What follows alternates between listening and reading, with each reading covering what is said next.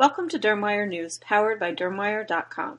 Dermwire News for Smart Speaker is made possible with advertising support from Ortho Dermatologics. I'm Stephanie Talea, Senior Managing Editor of Practical Dermatology Magazine, here with today's Tuesday tip. As cold weather descends upon us, it's a good time to start thinking about the end of 2018 and what that means when it comes to your taxes, according to financial planner columnists David Mandel and Carol Foos. As you know, there was a major tax overhaul at the end of 2017, and most of the provisions in the 2017 Tax Cuts and Jobs Act are effective this year.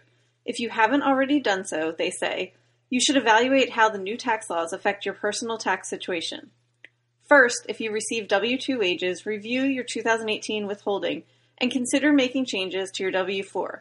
The tax law brought with it new tax withholding tables. So make sure your current withholding is sufficient to avoid any underpayment penalties. If it is not, you still have time to increase withholding through the end of the year.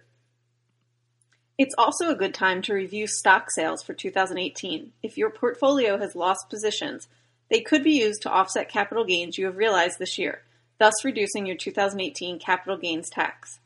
Read the full article for more year-end planning tips in the November issue. The article is also available at practicaldermatology.com. Thank you for listening to Dermwire News, powered by Dermwire.com. This editorially independent program is supported with advertising from Ortho Dermatologics.